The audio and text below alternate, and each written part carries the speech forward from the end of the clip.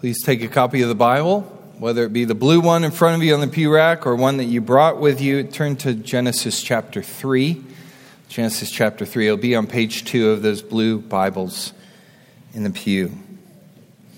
We are returning to a study we've been in for the last few weeks on origins, how things have come to be the way that they are. We've been considering that from the most reliable source that we have, God's very word, as he declares through it to us that he made the world and everything in it, including you and me. And he made it originally perfect, well-designed, beautiful, and good for the prosperity of people who were intended to fill it. It has been a wonderful view of a wonderful God at work thus far. But this morning we come to Genesis chapter 3. The world has been made, and now tragically the world will come undone. This is the fall of creation. At the end of last week we read this, Genesis 2:25, and the man and his wife were both naked and were not ashamed. But at the end of this week's passage we will read in Genesis 3:7, then the eyes of both were open, and they knew they were naked. And they sewed fig leaves together and made themselves loincloths. From naked and unashamed to naked and ashamed. What happened? Well, Genesis 3:1-7 tells us how it was that the first man and woman, made perfect in the image of God, followed a path that led them to undo all the good that God had made them for. Sin destroys life. The first man and woman walked that path, and every person save the God-man, Jesus Christ, has walked it since. Including, I hope you will believe me when I tell you, including you. Including me. So we trace that path this morning, the path that goes from life into sin to death. We want to understand what undid the world and what, if anything, can be done to make it good again, and what might we do to avoid taking this path. The path of sin follows 4 sad steps through this narrative, and that will be my outline this morning. The path of sin and its 4 sad steps. 1, temptation. 2, desire. 3, action. And 4, consequence. Temptation, desire, action, and consequence. And I'll tell you, the first point will be my longest. Let's begin by reading Genesis 3, verse 1. Now the serpent was more crafty than any other beast of the field that the Lord God had made. So the story is set up. A serpent approaches. This, from the biblical story, the rest of the Bible, we come to understand is the enemy of God, Satan, a spiritual being who had been exiled from heaven due to his rebellion against the one and only God. Foreshadowing something, the narrator tells us that this is a crafty being whose public front may not match his secret intentions. So he approaches the woman and strikes up a conversation. Let's look at the second half of verse 1. He said to the woman, "Did God actually say, 'You shall not eat of any tree in the garden'?" And the woman said to the serpent, "We may eat of the fruit of the trees in the garden, but God said, 'You shall not eat of the fruit of the tree that is in the midst of the garden, neither shall you touch it, lest you die.' But the serpent said to the woman, 'You will not surely die. For God knows that when you eat of it, your eyes will be opened, and you will be like God, knowing good and evil.'" In these verses, we see the first step on sin's path, which is temptation. Temptation. A helpful tip for you if you are reading through the Bible and you're in a historical narrative, a genre that's telling a story with characters, you can often understand more importantly and closely what's happening by following the conversations. So asking who is it that's talking, what's being said, which way is the conversation going, and why. Helps you to interpret biblical narrative. So do that here. And we see that there are 3 stages to this conversation. The serpent asks a question. The woman answers. Then the serpent makes a statement. And their talk revolves around one subject: God. God and His Word. God and His nature. God and His trustworthiness. Temptation is an attempt made by God's enemy to convince you that God isn't good, that His Word isn't good, and that there isn't really only one God. Once you are convinced of any of those, temptation then moves on to encourage you to act in disobedience to God. So we're going to walk through those under this first point, temptation, and look at how temptation encourages us and asks, is God good? Is His Word good? And is He the only true God? First, is God good? Notice with the serpent's question. That's essentially what he's asking. He's saying, did God actually say? His question is suspicious. It's incredulous. It insinuates that God made an unreasonable demand. The serpent plants a subtle idea in the woman's mind that maybe, just maybe, God isn't as good as He seems. That His operating authority over creation is perhaps also unreasonable. Watch almost any hero movie today, and you will see this suspicion of authority exalted. Every plot of every Marvel movie seems to rotate around the presupposition that the current powers that be are altogether corrupt and shot through with problems, and the only solution is for a rogue vigilante individual to rise up to be better and more powerful and redeem the whole thing. Our culture is shot through with suspicion that all authority is bad. The serpent redirects the woman to see stinginess in God, when in actuality, God had been extremely generous from the get-go. God had said that they could eat of every tree in the garden save one. And you see the serpent going to the opposite extreme, suggesting God said they couldn't eat from any. Now, if God hadn't said this, where did the serpent get the idea? The temptation from the serpent's mouth came from the heart of the serpent himself. Sin does not originate from God. It originates from the one who decided to rebel against God. Temptation to sin, the origin of sin, as James 1 tells us, is not from God. It is from creatures He made with the capacity to choose to defy Him. Satan and his demons chose that. They chose to defy and die rather than call God good and worship Him. You have to ask yourself, given the picture of God thus far in creation, how wonderful He is, how beautiful, how powerful, how generous. What good reason could the serpent have come up with originally to question God at all? It's hard for me to have an answer to that. When temptation comes in your life, it will creep in subtly, which will make it hard to recognize at first. It will appear attractive sometimes. It will look like the shimmer of a jewel in the dirt, glinting long enough to catch your attention. The objective is to get you to reassess and re-examine what you believe. Now, you may have, for a long time, up until that point, have thought God was good. You may have been relishing in the wonders and beauties of God and all his faithfulness to you. But in that brief second, you notice something you hadn't noticed before. You notice someone else has more than you do.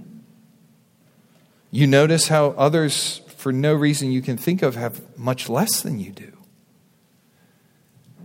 You may have been long convinced up until that moment that the promises of God are right and true, but recently you've been wondering if waiting on those promises worth all that you're passing up along the way to receive them.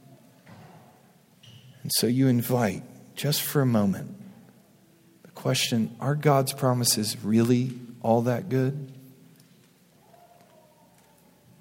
In those moments, Christian, the simple rebuke to Satan's temptation that you can bring is this: God is good, even if that makes every other person a liar.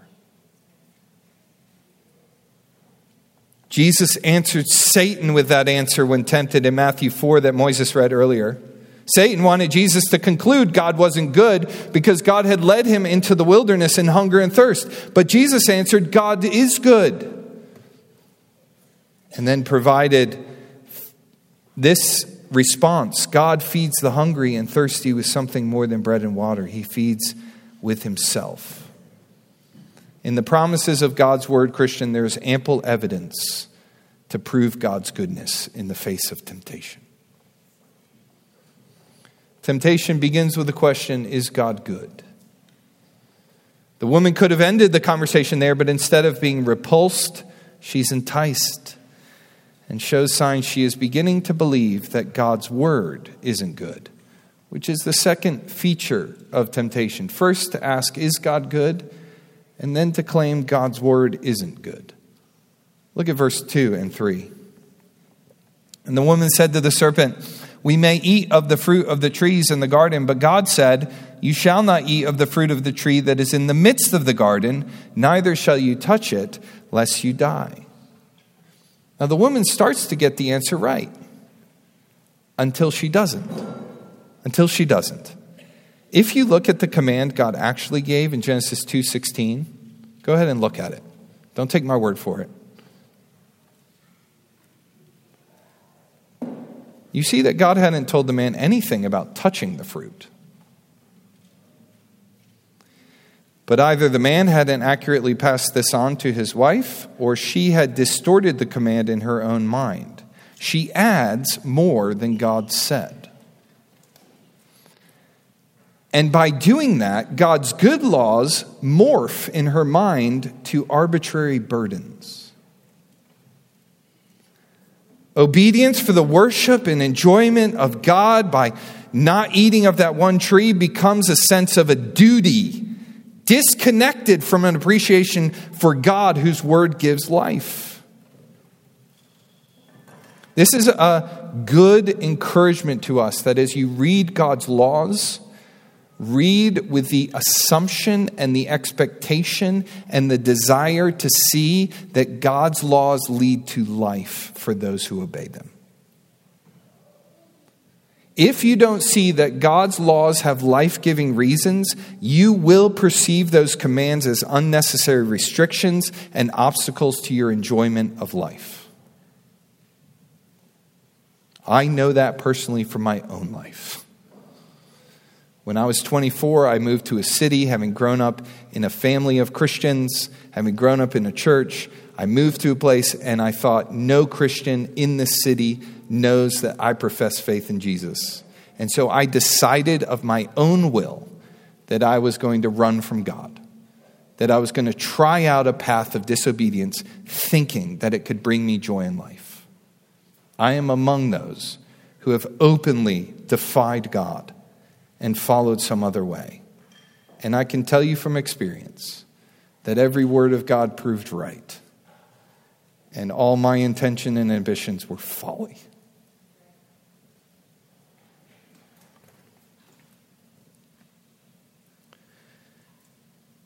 I lost my place. Give me a second. The only way to accurately see why God gives the laws he does is to have his Spirit open our eyes to welcome his wisdom.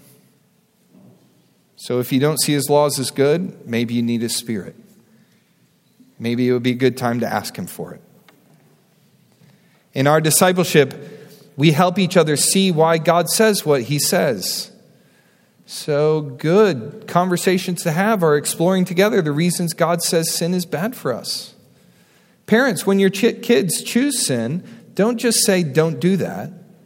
Help them see the heart of God for why he doesn't want that for them, why it doesn't lead to life. We don't want to raise Pharisees who keep the letter of the law if in their hearts they aren't worshiping God for his law. Knowing God's word is a protection from temptation to believe that God's word isn't good. Think about how easy it is to eat bad food when you're in the habit of eating bad food. It's so easy.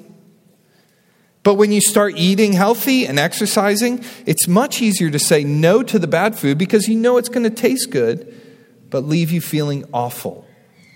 The same is true about resisting temptation. Feed on his word, you'll know how distasteful sin is to the heart. Every time Jesus is tempted in Matthew 4, he is ready with one answer. He is ready with one source that he always goes to. It's God's word. He doesn't try out his own cleverness. He doesn't try on arguing with Satan. He answers with the truth of God's word. Satan tempts Jesus to doubt the goodness of God's word, and Jesus answers that God's word is always good. And what's bad is to be constantly looking for loopholes to get around his word. So if you want to be equipped to answer in the moment when temptation comes, follow Jesus' example and commit his word to your heart. Memorize it.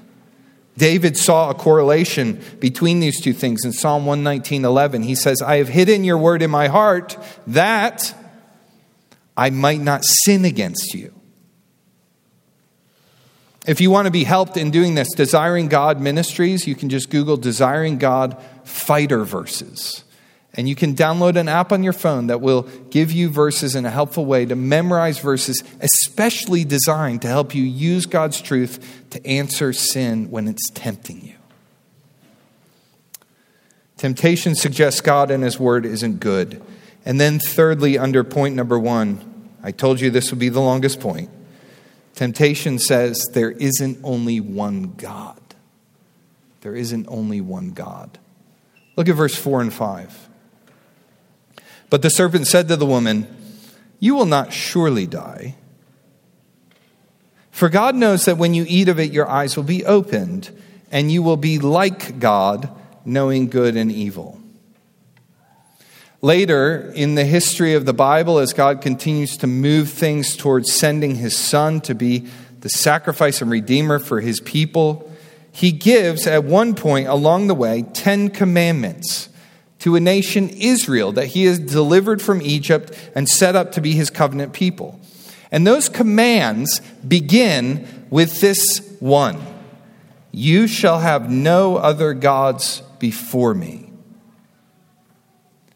Obedience to that command is fundamental to understanding that the way the world works, the truth of who we are, and all that reality is that God is God and there is no other. We are not. Someone else is not. Some other supposed deity or being among a pantheon of gods is not. Just one true God. And upon that truth is the only way that the world doesn't fall apart. The serpent, however, presents a very destructive command. You can be your own God. You can be your own God. You can actually have other gods besides the one true God. Let me tell you, you can be your own God. Notice all the ways the serpent is calling God a liar here. God said you'll die. You won't. God knows things he doesn't want you to know that will be for your liberation, from his authority if you came to find out about them. Your disobedience will make you like God. And though he stated them confidently and persuasively, his arguments were completely false. What actually happened was that they did die. Their eyes were opened, but then their hearts were closed. They were in some really minuscule way like God in knowing evil, but by becoming able to know evil, they become perpetrators of evil, and they become so much less like their holy Creator who made them perfect in his image as a result. Temptation, when believed, destroys your life. It does not enhance it. The believability of lies does not make them true. The persuasiveness of deception is not an argument for you to trust it. Anything can be made to sound attractive. But what matters is if what you're being told aligns with what is true. How can you know? How would the woman have known? Well, she could have measured the serpent's claims against the word of God. She could have considered the serpent had no authority over her. He was just as much a creature as she was. But by this point, I think she isn't refuting the serpent because the serpent is telling her something she wants to hear. Friends, isn't it true that we often give in to the battle against sin because sin is what we really want? Or we just want to stop having to think about fighting? Hebrews 12:3-4 encourages us to think about Jesus in those moments. It says, consider him, that's Jesus, who endured from sinners such hostility against himself so that you might not grow weary or faint-hearted in the fight. In your struggle against sin, you have not yet resisted to the point of shedding your blood. Read subtext, Jesus went all the way to shed his blood for you. In Matthew 4, Satan thought he was telling Jesus something he wanted to hear when Satan offered Jesus the entire kingdom of the world if Jesus would just worship Satan. Satan thought he could be God too. And he offers that as a reasonable way for Jesus to get out of the hard life and hard death ahead of him. But Jesus answers Satan, you shall worship the Lord your God, and him only shall you serve. There is one God. Have you been resisting temptation? The temptation specifically to make yourself like a god, with instead a determination to worship God alone. Have you been wishing for more praise for yourself, or for the praise you receive, wishing for it to go to God? Have we been longing for more to spend on ourselves, or more of our life to be spent for God? Do we get frustrated when our desires aren't met, or are we glad when we see that our desires are to know and love God? Look out for the serpent's temptation that aims to set you on a path towards sin. When tempted, give a true answer to the lies he presents. God is good. God's word is good. And God is the only true God. The path to sin continues, though, in this section. As we see our second main point, the path continues from temptation to desire. Desire. The serpent's temptation, sadly, is effective. In verse 6, the woman literally takes matters into her own hands. Look at 6a. So when the woman saw that the tree was good for food and that it was a delight to the eyes and that the tree was to be desired to make one wise, she took of its fruit and ate. And she also gave some to her husband who was with her, and he ate. The woman's desires shifted human history from the age of the ear to the age of the eye. She has heard already with her ears what God said, but now what matters is what she sees. You see how the eyes and what she sees are repeated here often to emphasize that. She's dominated by vision. What's in front of her? How quick our age is to believe only what we see and refuse to have faith in what is unseen. So let's check the woman's process. The tree was good for food and a delight to the eyes. Okay, we're with her so far. That's true, but that's not unique to this tree. Look at Genesis 2, verse 9. There we read, God made every tree pleasant to sight and good for food. The woman saw that the tree was to be desired to make one wise. Now, where did she get that idea? And what is wisdom anyway? Wisdom is knowing good from evil, that's true, but that's not all it is. Wisdom is also choosing the good. A fool might know something is bad and still do it. We are only wise when we see the good in following the Lord and follow him. So what happened? What happened? Well, it seems the newness of God's good gifts have faded in the woman's eyes. And now she wants the one thing she can't have. So she rationalizes why it would be good for her to have it. She makes up a reason to have it, to make her wise. But God had already given her his own wise word to believe, which was the real path to wisdom. The woman replaced God's word with her own word and then lived by her word. Desires are flawed and fallible things. Not everything you want is good or good for you. Sometimes you want good things, but then you're not given them, and our desires turn to demand. Unsanctified desires are dangerous. James 1, 13 and 14 says that our own desires actually show up as the common denominator in pretty much all our sin. He says in James 1:13, let no one say when he's tempted, I'm being tempted by God, for God can't be tempted with evil, and he himself tempts no one. But each person is tempted when he is lured and enticed by his own desire. Then desire, when it is conceived, gives birth to sin, and sin, when it's fully grown, brings forth death. So do you see in the narrative how the woman's desires are taking over? There's a fixation on the one thing God said wasn't good. There's an urge to experience for herself what God had prohibited. If you want to detect this kind of overrunning desire in your own life, look for evidence of complaining. Complaining is a symptom of desires run amok.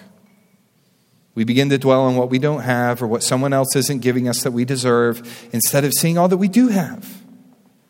The amount that we complain about small things and big things in our life shows us just how strong our desires can be and how pervasive. And then we work very hard to defend these desires because we feel strongly that we want what we don't have. But in the strength of our desires, stop and consider, what does God desire? Does that matter?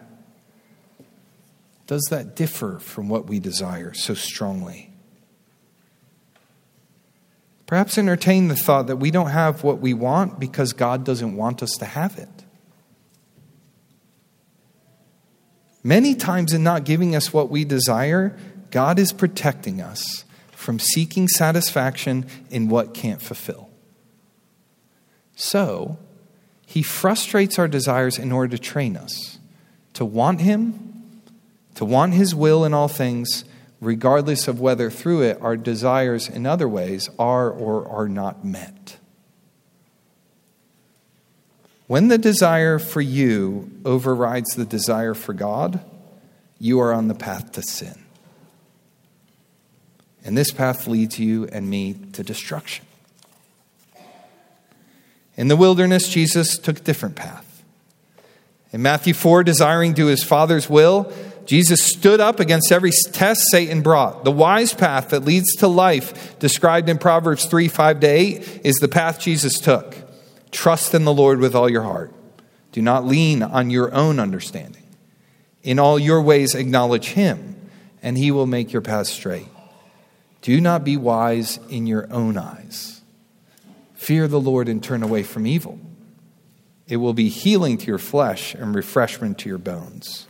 Desire is the second step on the path to sin. Third, action. Action. Look at the second half of verse 6. She took of its fruit and ate. She also gave some to her husband who was with her, and he ate.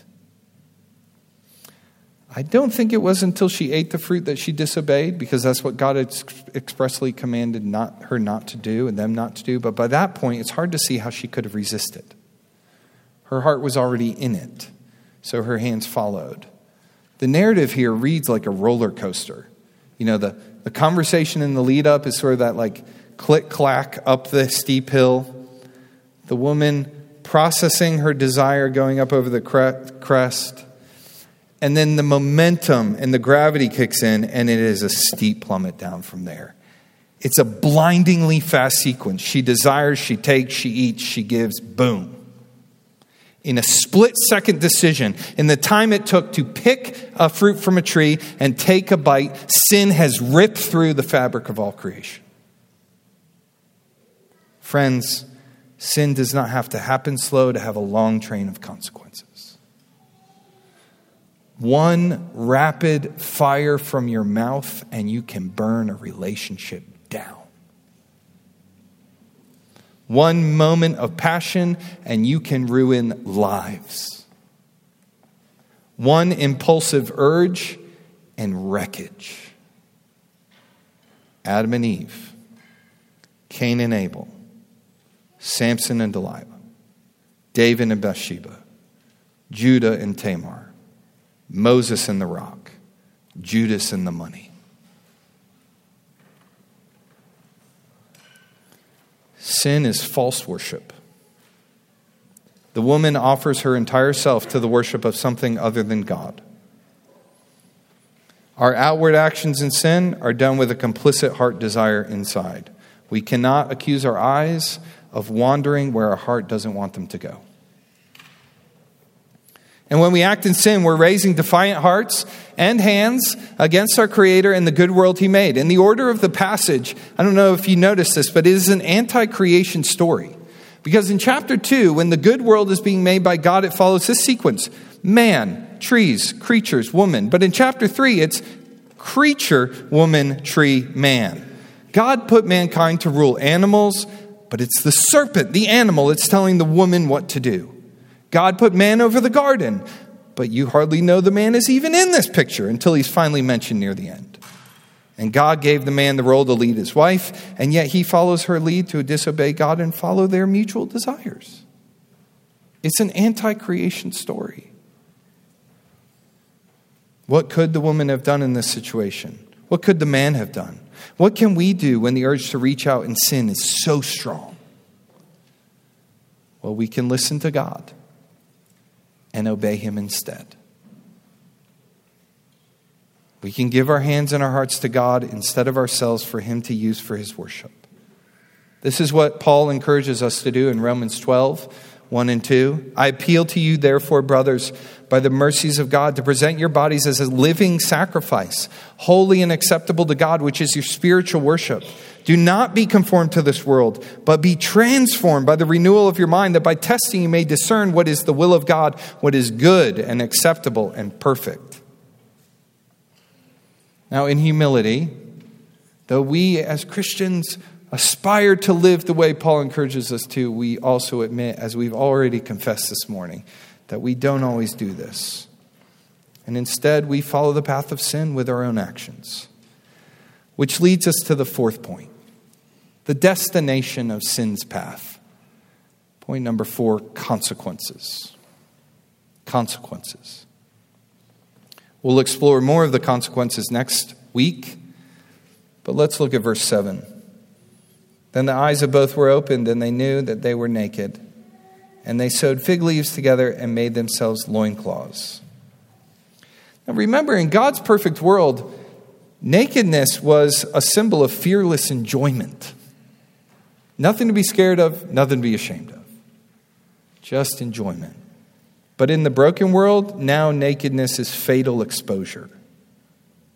All of a sudden, they knew they needed covering. They needed to hide. They needed to be hidden from each other, hidden from creation, hidden from God.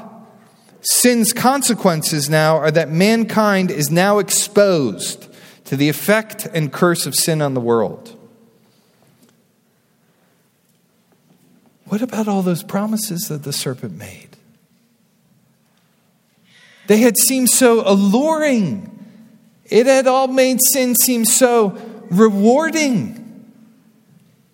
Oh, but now the bitter aftertaste. Despite the promise to give, sin only takes. What they had is now lost. They can't get it back. They had all the trees save one, and now they'll enjoy none of the trees. They had innocence and peace and joy, and now those are lost. They had a world in which they believed that all they needed from God, they had, and He was happy to give so much more, and they were able to receive that without any doubt or any anxiety about tomorrow, and now it's gone. Friends, when we see the ruin in sin's wake, don't you wonder, Lord, why would I ever not trust you? Why? Why am I so prone to wander away from your goodness? Sin opened their eyes for sure, but not in a liberating way. The serpent tempted the woman to think that on the other side of defying God, she would be a God, but she is not a God. She's still a creature. He's still a creature, only now they're no longer free, but slaves to sin. They could see evil now because they could see it on themselves and in themselves. They were guilty of disobedience, of pride. They were ashamed, and sin now binds them. It was no good to humanity to know what sin was. It turned out that knowing what sin was also means knowing that we are sinners. Simply knowing what sin is has never freed anyone from it. You can know there is sin in your life, but you can also not know what to do to be rid of it. And repeating sin only increases the bonds of our slavery to it. Adam and Eve try to do something about the consequence of their sin. They try. At the end of verse 7, we get the first reference to man and woman making something. It's ironic that made in the image of God to create in a way like Him or to work the creation in a way that honored Him. The first time they actually act on it is in a way to hide from Him.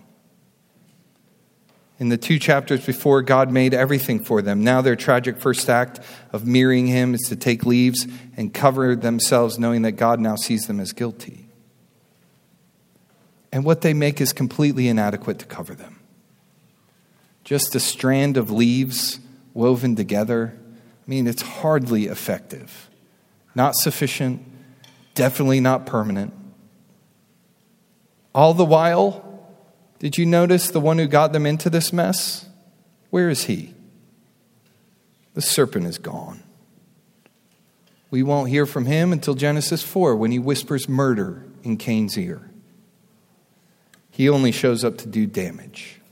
He will have no part in healing. A consequence of sin we don't often think about is how it turns us inward. Before all this happened, Adam and Eve were turned upward and outward, enjoying God, enjoying each other, enjoying the world He made for them. Now they're looking at themselves, and they're trying to fix their problems on their own. You see, when we're convinced that we need to be our own God, we assume that we don't need the real God, even after we've seen that we aren't Him. It's part of Satan's deception to keep us trapped. It's a deception that keeps tricking, even after we've seen how the wicked illusion works. If you turn to yourself to solve your sin problem, then the best you can do is fig leaf underwear. It's the best. That was mankind's solution for a completely undone world. When standing before God, who says he wants the world and us to return to him in the way he made us, completely clean and pure and holy, the best we have to offer is filthy rags. We need something much, much more. Mankind needs a sufficient covering. We'll see next week how God provides that temporarily by sacrificing animals to make them clothes. The blood of a sacrifice presents them with clothes.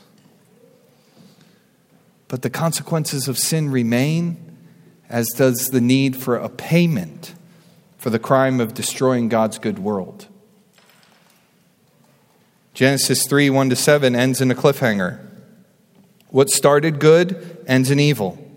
All because the man and woman walked down sin's twisted path of temptation, desire, action, and consequence. And as a result, we learn, having followed Adam and Eve in this path, we need a way out. We need a covering. And God has provided both. The hope of humanity now resides in the mercy and grace of God. The one who knows fully sinfulness and who will still act to provide a covering for our sins. The astounding thing about Genesis 3, 1-7 is that there is anything written after it. Or that any of us lives any amount of time in the sinful nature we are born into. We have all wrecked God's world. We have all wrecked our own lives. We have all doubted God's word a lot. We have all worshiped ourselves more than God, a lot. God knows every action we've raised our hands to do to defy him over the course of our lives. Friend, if he knows all that about you and you are still alive, and some of us are even still using the life he's given us today to defy him, then come to see that there is so much mercy in God for sinners. He is waiting patiently so as to show you grace and me and to bring us repentance. If God closed the book on Adam and Eve due to their sin or on us, we would be finished and his justice would be satisfied against us rightly. We would have the death we deserve. God, the supreme sovereign, would be vindicated for squashing our treachery and our treason, our rebellion, and our attempted coup at his throne. But in mercy, God gives a covering. He gives a substitute. He gives a man to come stand in the place where all the other men and women have fallen. He gives his only son, Jesus. Jesus comes as the new Adam. And as we see in Matthew 4, he doesn't defy God. He defies God's enemies. He stands under temptation and he resists. He trusts God's word. He desires only to do his Father's will, not the will of the serpent. He obeys with all his heart, with his soul, with his mind, and his strength. He shows us what living in the new creation looks like even while he was inhabiting the old. He did all this for his Father, and he did all of it for us. Without his righteous life, without his spotless record of obedience, we would not have anyone to come stand in our place. You know all those times you've messed up and sinned and your first thought has been, I just need to obey God better. Can I suggest that when we face the reality of our sin, we first say, thank you, Jesus, for obeying for me, even to death on the cross. Jesus in his death becomes our covering. He's the sacrifice needed to provide the pure blood payment for our guilty lives. His arms stretched out on the cross become the shield to absorb the wrath of God against our rebellion. His atoning death providing more than enough cover for any and all who come underneath its shadow. His blood clean enough to forgive and cleanse you of every evil deed. And his resurrection powerful enough to raise you from death to life. We are tempted and deceived. Our desires are tainted at best, wholly selfish at worst. We've raised our hands in rebellion. We stand in the external exposure of our sin before a holy God. What is there to do at the end of this treacherous path called sin? Cry out for Jesus. He will come and he will cover you. Let's pray. Thank you, Jesus, for your obedience, by which the sinner can be made clean, by which the unrighteous can be called righteous, by which the naked and ashamed can be clothed and welcomed into your family. Thank you, Jesus.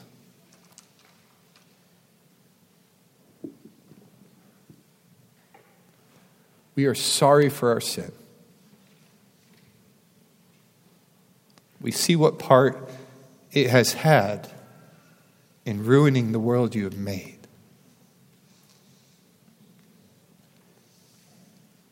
Now, Holy Spirit, help us to walk away from it.